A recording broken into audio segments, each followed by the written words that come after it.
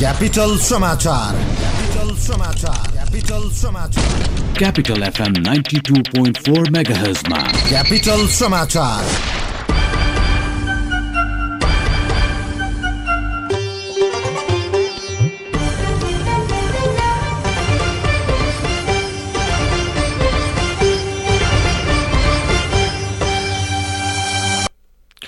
नमस्कार, बिहान 6 बजेको क्यापिटल समाचारमा स्वागत छ। उपस्थित भएका छौं सहकर्मी सितासमा राय माझी र म वीरेन्द्र जैरो। सुरुमा मुख्य समाचारका शीर्षकहरू। संविधान सभाबाट संविधान जारी भएको आज 4 वर्ष पुरा, कानून बने पनि कार्यान्वयनमा भने अझै अन्योलता। उच्च अदालतको निर्णयसँगै भक्तपुरको 17 रोपनी सरकारी जग्गा व्यक्तिको हुनबाट जोगियो। संक्रमणकालीन न्यायको लागि 2 आयोगमा पदाधिकारी सिफारिस गर्न गृह कार्य सुरु। अफगानिस्तानको एक अस्पतालमा आक्रमण हुँदा 20 जनाको मृत्यु, 90 घाइते। मारिनेमा अधिकांश चिकित्सक र बिरामी भएको पुष्टि। र आजदेखि तेस्रो अन्डर 18 दक्षिण एसियाली साफ च्याम्पियनसिप फुटबल सुरु। नेपालले उद्घाटन खेलमा मालदिप्ससँग खेल्ने। क्यापिटल मिडिया ग्रुपले तयार गरेको क्यापिटल समाचार क्यापिटल नेटवर्क मार्फत काठमाडौँमा क्यापिटल एफएम 92.4 मेगाहर्ज, प्रदेश नम्बर 1 बाट रेडियो सारङ्गी 101.3 मेगाहर्ज, गण्डकी प्रदेशमा रेडियो सारङ्गी 93.8 मेगाहर्ज सहित देशभरका विभिन्न 34वटा रेडियो स्टेशनबाट एकैसाथ सुनिरहनु भएको छ। हामीलाई अनलाइनमा cfmonet.com र radiosaranggi.com बाट संसारभरि एकैसाथ सुन्न सकिन्छ। समाचार अब विस्तारमा। संविधान सभाबाट संविधान जारी भएको 4 वर्ष बितिसकेको छ। संविधानले मुलुकलाई संहितामा पुर्याएसँगै संविधान कार्यान्वयनका धेरै काम सम्पन्न भइसकेका छन्। संविधान कार्यान्वयनका लागि आवश्यक पर्ने प्राय सबै कानून बने, तर कार्यान्वयनमा भने अझै अन्योलता रहेको विश्लेषकहरू बताउँछन्। 3 असोज 2072 मा संविधान सभाबाट नेपालको संविधान पारित भएको थियो। संविधान पारित भएको दिनलाई सरकारले ऐतिहासिक अवसरको रूपमा विभिन्न कार्यक्रमका साथ यो दिवस मनाउँदैछ। संघीय लोकतान्त्रिक गणतन्त्रात्मक शासन व्यवस्थाको माध्यमद्वारा देशमा दिगो शान्ति, सुशासन, विकास र समृद्धिको आकांक्षा पूरा गर्ने उद्देश्यका साथ संविधान जारी भएकै मितिदेखि कार्यान्वयनको सुरुवात भएको हो।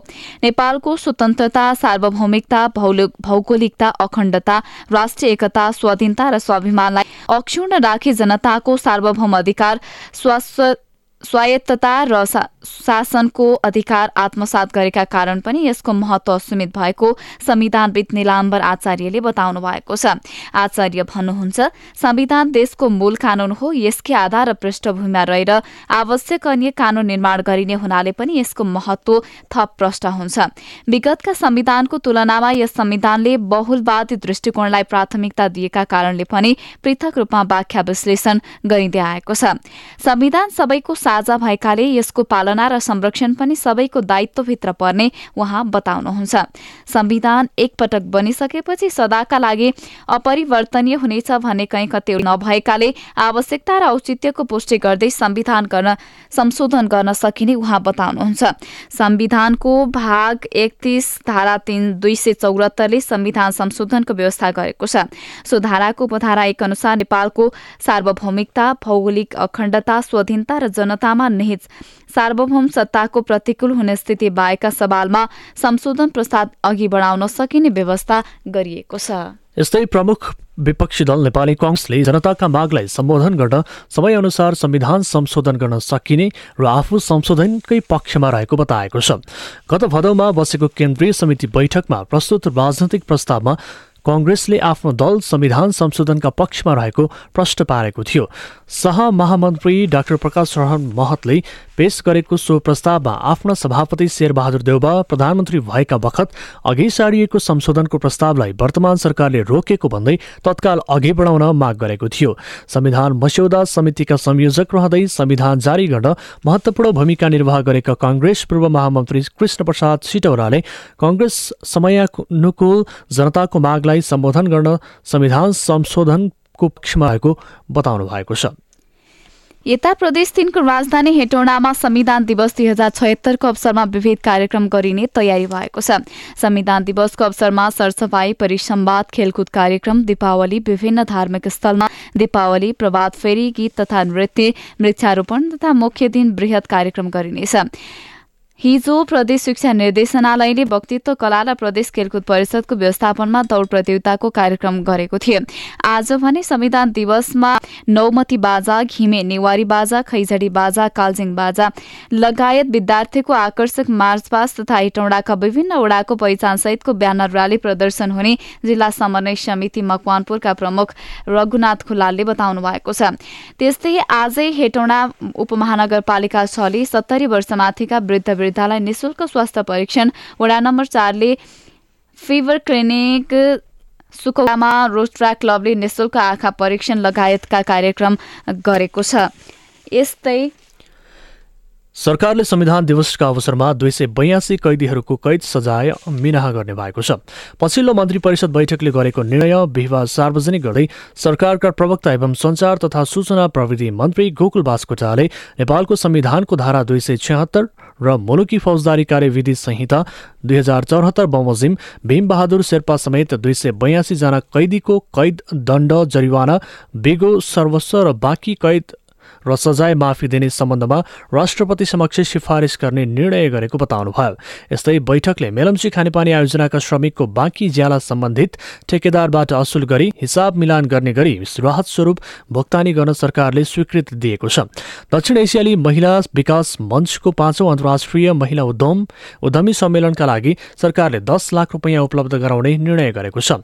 नेपाल भारत व्यापार सन्धि 2009 को पुनरावलोकन सम्बन्धी तेस्रो बैठकका लागि उद्योग, वाणिज्य तथा आपूर्ति मन्त्रालयका सहसचिव नवराज ढकालको नेतृत्वमा 9 सदस्यीय वार्ता टोली सरकारले गठन गरेको छ। यसैबीच संविधान दिवसका अवसरमा प्रदेश सरकारले आफैले गरेको निर्णयबाट भने पछाडि हटेको छ। भव्यताका साथ संविधान दिवस मनाउने एक साता अघि गरेको निर्णयको कार्यान्वयनमा अहिले पछाडि देखिएका छन्।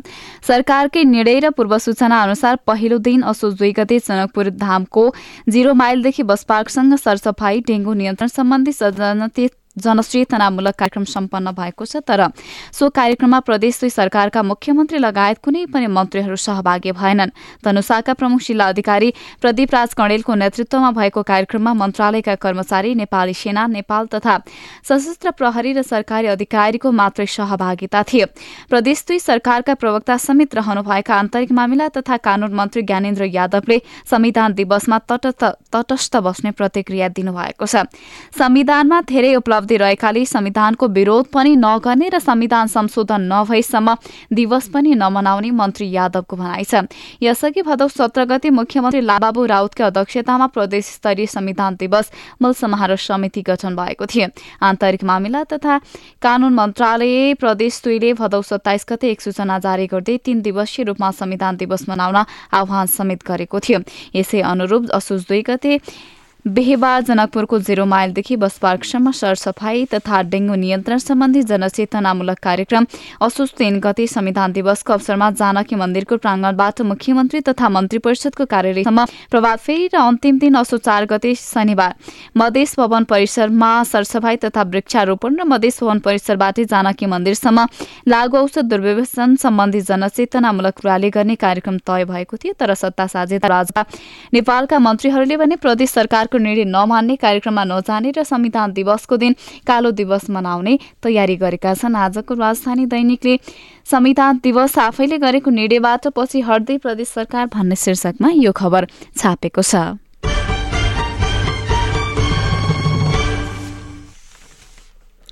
उच्च अदालतले जिल्ला अदालतको निर्णय बदर गरेपछि भक्तपुरको 17 रोपनी सरकारी जग्गा व्यक्तिको हुनबाट रोकिएको छ।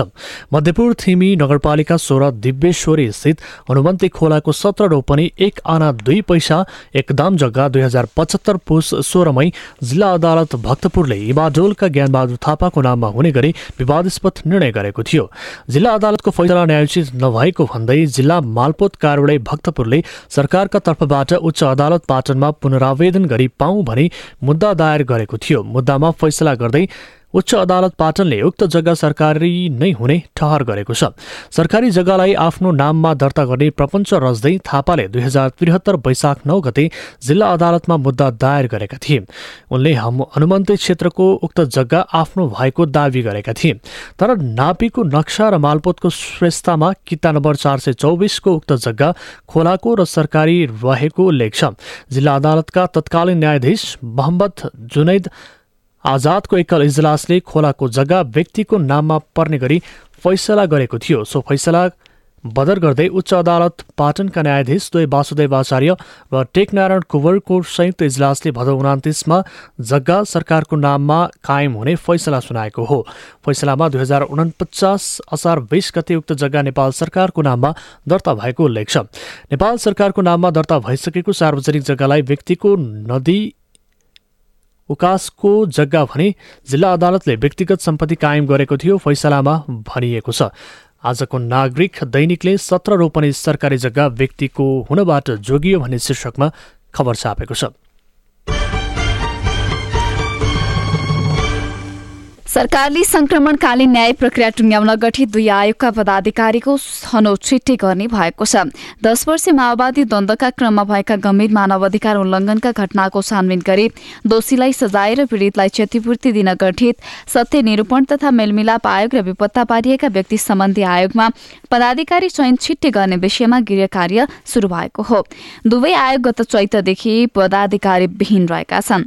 पूर्व प्रधान न्यायाधीश ओम प्रकाश मिश्रको अध्यक्षतामा बनेको सिफारिस समितिले आउँदो 8 असोजमा पदाधिकारीका लागि आवेदन दिने सबैको नाम सार्वजनिक गर्ने जनाएको छ। आउँदो 8 असोजमा बस्ने बैठकले आवेदन दिएका 57 जनाको नाम विषयमा उजुरी आह्वानका लागि पत्रिका मार्फत 5 दिने सूचना निकाल्ने तयारी गरेको सिफारिस समितिका प्रवक्ता शर्मिला कार्कीले जानकारी दिनुभएको छ। 5 दिने उजुरी आह्वानपछि आवेदकको विषयमा छानबिन हुनेछ। त्यसपछि सिफारिस समितिले 2 आयोगका लागि 10 जनाको नाम सिफारिस गर्ने प्रवक्ता कार्कीले बताउनुभयो। काठमाडौँ र ललितपुर महानगरले राजस्व बढाउन सम्पत्ति करमा लाग्ने शुल्कको 10% छुट दिने भएको छ। यो सुविधा असोज मसान्तसम्म रहेको महानगरले जनाएका छन्। सम्पत्ति कर वर्षमा एकपटक मात्र तिर्नुपर्छ। आर्थिक वर्षको सुरुवातमै सेवाग्राहीले कर नतिर्ने हुँदा सेवाग्राहीलाई आकर्षित गर्न सम्पत्ति करमा छुट दिएको काठमाडौँ महानगरका राजस्व विभाग प्रमुख नूरनिधि न्यौपानेले बताउनुभयो। नेपालीको वर्षको अन्तिममा मात्र कर तिर्ने बानी छ। उहाँले भन्नुभयो, त्यसैले समयमै कर तिराउनका लागि कर लगायत विभिन्न शीर्षकमा छुट दिएको हो। महानगरमा तिर्न बाँकी राजस्वमा लाग्ने जरिवानामा समेत छुट दिएको उहाँले बताउनुभयो। सम्पत्ति करमा छुट दिए पनि व्यवसाय, मालपो तथा घरबहाल करमा छुट नदिएको महानगरले जनाएको छ।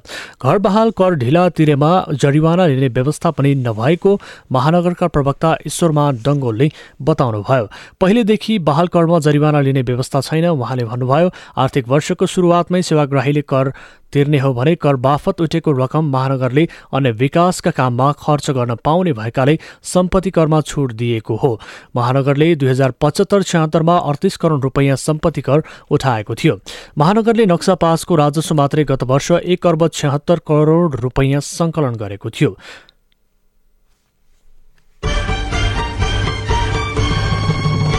नेपाल र अमेरिका बीच भएको करिब 55 अर्ब रुपियाँ बराबरको अनुदान सम्झौता भारतको समर्थन लिनुपर्ने पूर्व शर्तका कारण संसदबाट अनुमोदन हुन सकेको छैन।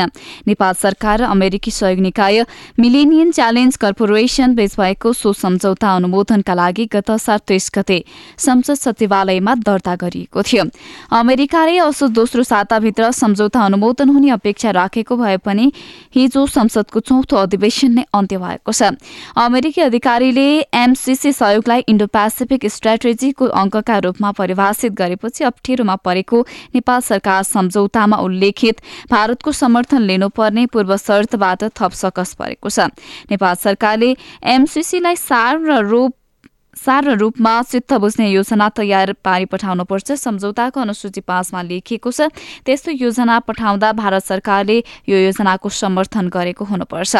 बुटवल गोरखपुर अन्तरसीमा विद्युतीय प्रसारण लाइन निर्माणका सन्दर्भमा अतिरिक्त पूर्व शर्त शीर्षकमा सुविधा राखिएको हो। आजको कान्तिपुर दैनिकले भारतीय समर्थनको शर्तले रोकियो एमसीसी भन्ने शीर्षकमा यो खबर छापेको छ।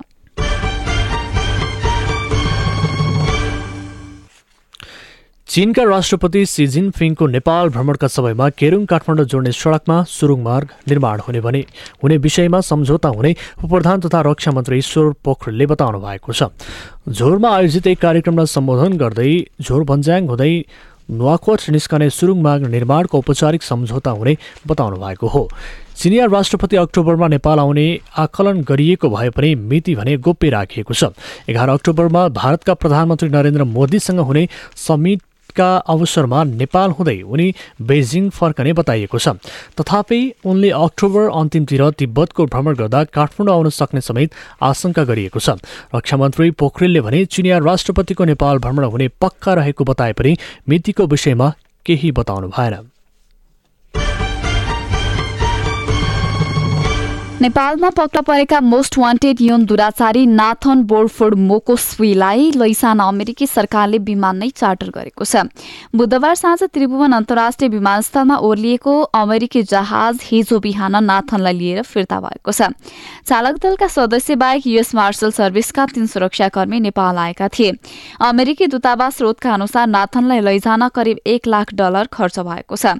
अमेरिकामा आफ्नै प्रेमिकाकी नाबालिग छोरीमाथि यौन दुर्व्यवहार गरेर नाथन फरार भएका थिए। नाथनलाई गत 18 भदौमा प्रहरीको विशेष ब्युरोले ठमेलबाट पक्राउ गरेको थियो। अध्यागमन विभागले 14 दिन थुनामा राखी उनलाई निष्कासनको निर्णय गरेको थियो। उनलाई नेपालस्थित अमेरिकी दूतावासको पहलमा नियमित उडानबाट अमेरिका लैजाने तयारी भएको थियो। नाथनलाई लैजान युएस मार्शल सर्भिसका 3 सुरक्षाकर्मी एक साता अघि काठमाडौँ आइसकेका थिए। तर 27 भदौमा कोरियन एयरको जहाज चढिसकेपछि नाथनले आत्महत्या गर्ने धम्की दिए। त्यसपछि सुरक्षाको कारण देखाएर एयरलाइन्सले उनलाई लैजान मानेका थिएनन्। त्यसपछि अमेरिकी सरकारले उनलाई लैजान फ्लाइट वर्कर्स कम्पनी मार्फत विमान चार्टर गरेको हो। उनी आफ्नै प्रेमिकाको छोरीमाथि यौन दुराचार गरेको आरोप लागेको छ। अमेरिकी कानून अनुसार यस्तो अपराध 79 वर्षसम्म कैद सजाय हुन सक्छ। सन् 2014 देखि 2015 सम्म उनले प्रेमिकाकी छोरीमाथि यौन अपराध गरेको उजुरी परेको छ। आजको नयाँ पत्रिका दैनिकले यो खबर छापेको छ। सरकारले चालू आर्थिक वर्ष 2076-77 को दोस्रो महिनामा मात्रै झण्डै 1.5 अर्ब रुपैयाँ रकमान्तर गरेर खर्च गरेको छ। विभिन्न घटनामा आर्थिक सहायता प्रदान गर्नेदेखि आउँदो मङ्सिर 14 गते हुने उपनिर्वाचन, 13औं दक्षिण एसियाली खेलकुद प्रतियोगिता, संयुक्त राष्ट्रसङ्घको 74औं महासभामा भाग लिन जाने नेपाली टोलीको खर्च लगायतका शीर्षकमा सरकारले रकमान्तर गरेको हो।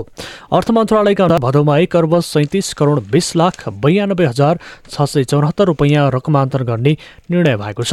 सो रकममध्ये आर्थिक सहायताका लागि मात्रै 1 करोड 19 लाख 1,178 रुपैयाँ रकमान्तर भएको छ। सो रकम केही बिरामी र सर्लाहीमा भएको आन्दोलनका क्रममा घाइते भएका 18 जनाको उपचारका लागि उपलब्ध गराइने अर्थ मन्त्रालयले जनाएको छ। अर्थ मन्त्रालयका अनुसार सर्लाही घटनामा 18 जनालाई आर्थिक सहायता स्वरूप 91 लाख रुपैयाँ रकमान्तर गरिएको छ। उक्त रकम गृह मन्त्रालयका नाममा रकमान्तर गरिएको छ। लक्ष्मी इन्टरकन्टिनेन्टल प्रालीलाई भन्सार फिर्ताका लागि 1 करोड 92 लाख 45,216 रुपैयाँ अर्थ मन्त्रालयका नाममा रकमान्तर गरिएको छ। भदौमा मात्रै झण्डै 1.5 अर्ब रकमान्तर आजको आर्थिक राष्ट्रिय दैनिकमा खबर छापिएको छ। सरकारले तोकेभन्दा बढी शुल्क असुलेको भन्दै विद्यार्थी आन्दोलित हुँदा चितवन मेडिकल कलेजमा 17 दिनदेखि पठन पाठन ठप्प भएको छ। आन्दोलनरत विद्यार्थीको माग सम्बोधन गर्न सरकारले भने चासो देखाएको छैन। कलेज सञ्चालक पनि मौन रहेका छन्। चिकित्सा शिक्षा संघर्ष समितिका अभियन्ता एवं चितवन मेडिकल कलेजका एमबीबीएस विद्यार्थी प्रकाश चन्द ठकुरीले कलेजका अध्यक्ष एवं प्रबन्ध निर्देशक हरिशचन्द्र नेउपाने वार्तामा समेत बस्न नचाहेको बताउनु भएको छ। विषयबाट उम्कन उनी जिल्ला बाहिर रहेको विद्यार्थीको आरोप छ। एप्रोन लगाएका विद्यार्थी दिनौ कलेजको गेटमा जम्मा भएर विरोध कार्यक्रम गर्दै आएका छन्।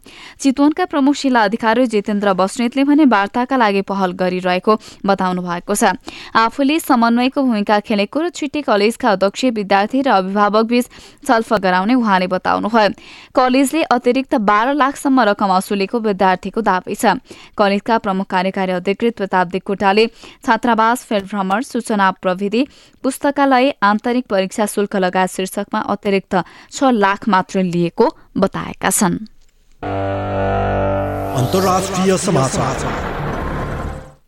अफगानिस्तानको कलात शहरमा भएको कार बम आक्रमणमा 20 जनाको मृत्यु भएको छ। यस घटनामा 90 जना घाइते भएको जाबुल प्रान्तका गभर्नरले जानकारी दिएका छन्। आक्रमणमा मारिनेमा चिकित्सक र बिरामी पनि रहेको पश्चिमा सञ्चार माध्यमहरूले जनाएका छन्। अफगानिस्तानको जाबुल प्रान्तमा तालिबान लडाकुले गरेको यो पछिल्लो हिंसात्मक घटना हो। अमेरिकी राष्ट्रपति डोनाल्ड ट्रम्प अचानक अमेरिकी सेनाबाट फिर्ता लिने सम्बन्धमा तालिबानसँगको वार्ता समाप्त गरेपछि हिंसा बढेको छ। विद्रोही तालिबानले भने जाबुलको कलात शहरमा भएको कार बम राष्ट्रिय सुरक्षा निर्देशनालय लक्षित भएको बताएको छ। हमलामा जाबुलको क्षेत्रीय अस्पताल नष्ट भएको छ। बम विस्फोटको तालिबान लडाकु समूहका प्रवक्ता कारी युसुफ अहमदीले दावी गरेका छन्। उनका अनुसार बम आक्रमण राष्ट्रिय निर्देशनालय विरुद्ध भएको हो। अस्पताल आक्रमणमा 20 को मृत्यु आजको अन्नपूर्ण राष्ट्रिय दैनिकमा खबर छ। खेल समाचार र तेस्रो संस्करणको साफ अन्डर 18 च्याम्पियनसिप आजबाट सुरु हुँदैछ। उद्घाटन खेलमा साबिक विजेता समेत रहेको आयोजक नेपालले मालदिवसँग खेल्दै प्रतियोगिताको सुरुवात गर्नेछ। एफिएफको हलचोक मैदानमा खेल दिउँसो 11 बजेबाट सुरु हुनेछ। समूह एमा रहेको नेपालले दोस्रो खेलमा असोज 5 गते भुटानसँग खेल्नेछ। समूह बीमा रहेको भारत, श्रीलङ्का र बंगलादेश छन्। समूहका शीर्ष 2 टिम सेमिफाइनल प्रवेश गर्नेछन्। यसअघि नेपाल र भुटान भएको अघिल्लो 2 संस्करणको प्रतियोगितामा नेपालले जितेको थियो। सहज समूहमा परेको नेपाललाई सेमिफाइनल पुग्न कठिन हुने छैन। सेमिफाइनल प्रवेश गरेपछि भने नेपालले कडा प्रतिद्वन्दी भारत र बंगलादेशसँग खेल्न पर्नेछ। मुख्य प्रशिक्षक चेतनारायण श्रेष्ठले घरेलु मैदानमा भएको साफ च्याम्पियनसिपको उपाधि जित्दै प्रतियोगितामा ह्याट्रिक गर्ने बताएका छन्। प्री म्याच कन्फरेन्समा बोल्दै प्रशिक्षक श्रेष्ठले टिमको तयारी उत्कृष्ट रहेका कारण उपाधिमा ह्याट्रिक गर्ने लक्ष्य रहेको बताएका हुन्।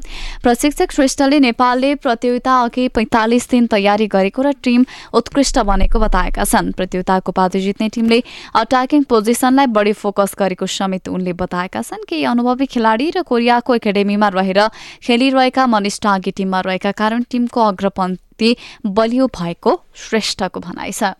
खेल समाचारसँगै बिहान 6 बजेको क्यापिटल समाचार सकियो। अन्त्यमा मुख्य समाचारका शीर्षकहरू।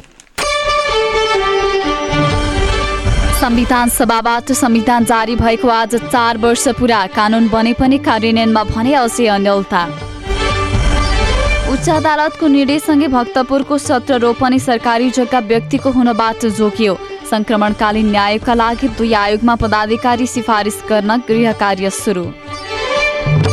अफगानिस्तानको एक अस्पतालमा आक्रमण हुँदा 20 जनाको मृत्यु, 90 घाइते। मारिनेमा अधिकांश चिकित्सक र बिरामी भएको पुष्टि। र आजदेखि तेस्रो अन्डर 18 दक्षिण एसियाली साफ च्याम्पियनसिप फुटबल सुरु हुँदै नेपालले उद्घाटन खेलमा मालदिवसँग खेल्ने। हवस् त बिहान 6 बजेको क्यापिटल समाचार सकियो। हामी बिहान 8 बजे अर्को समाचारका साथ उपस्थित हुनेछौँ। अहिले सहकर्मी सितासमा रायमाझी र म वीरेन्द्र जैरू बिदा हुन्छौँ। नमस्कार।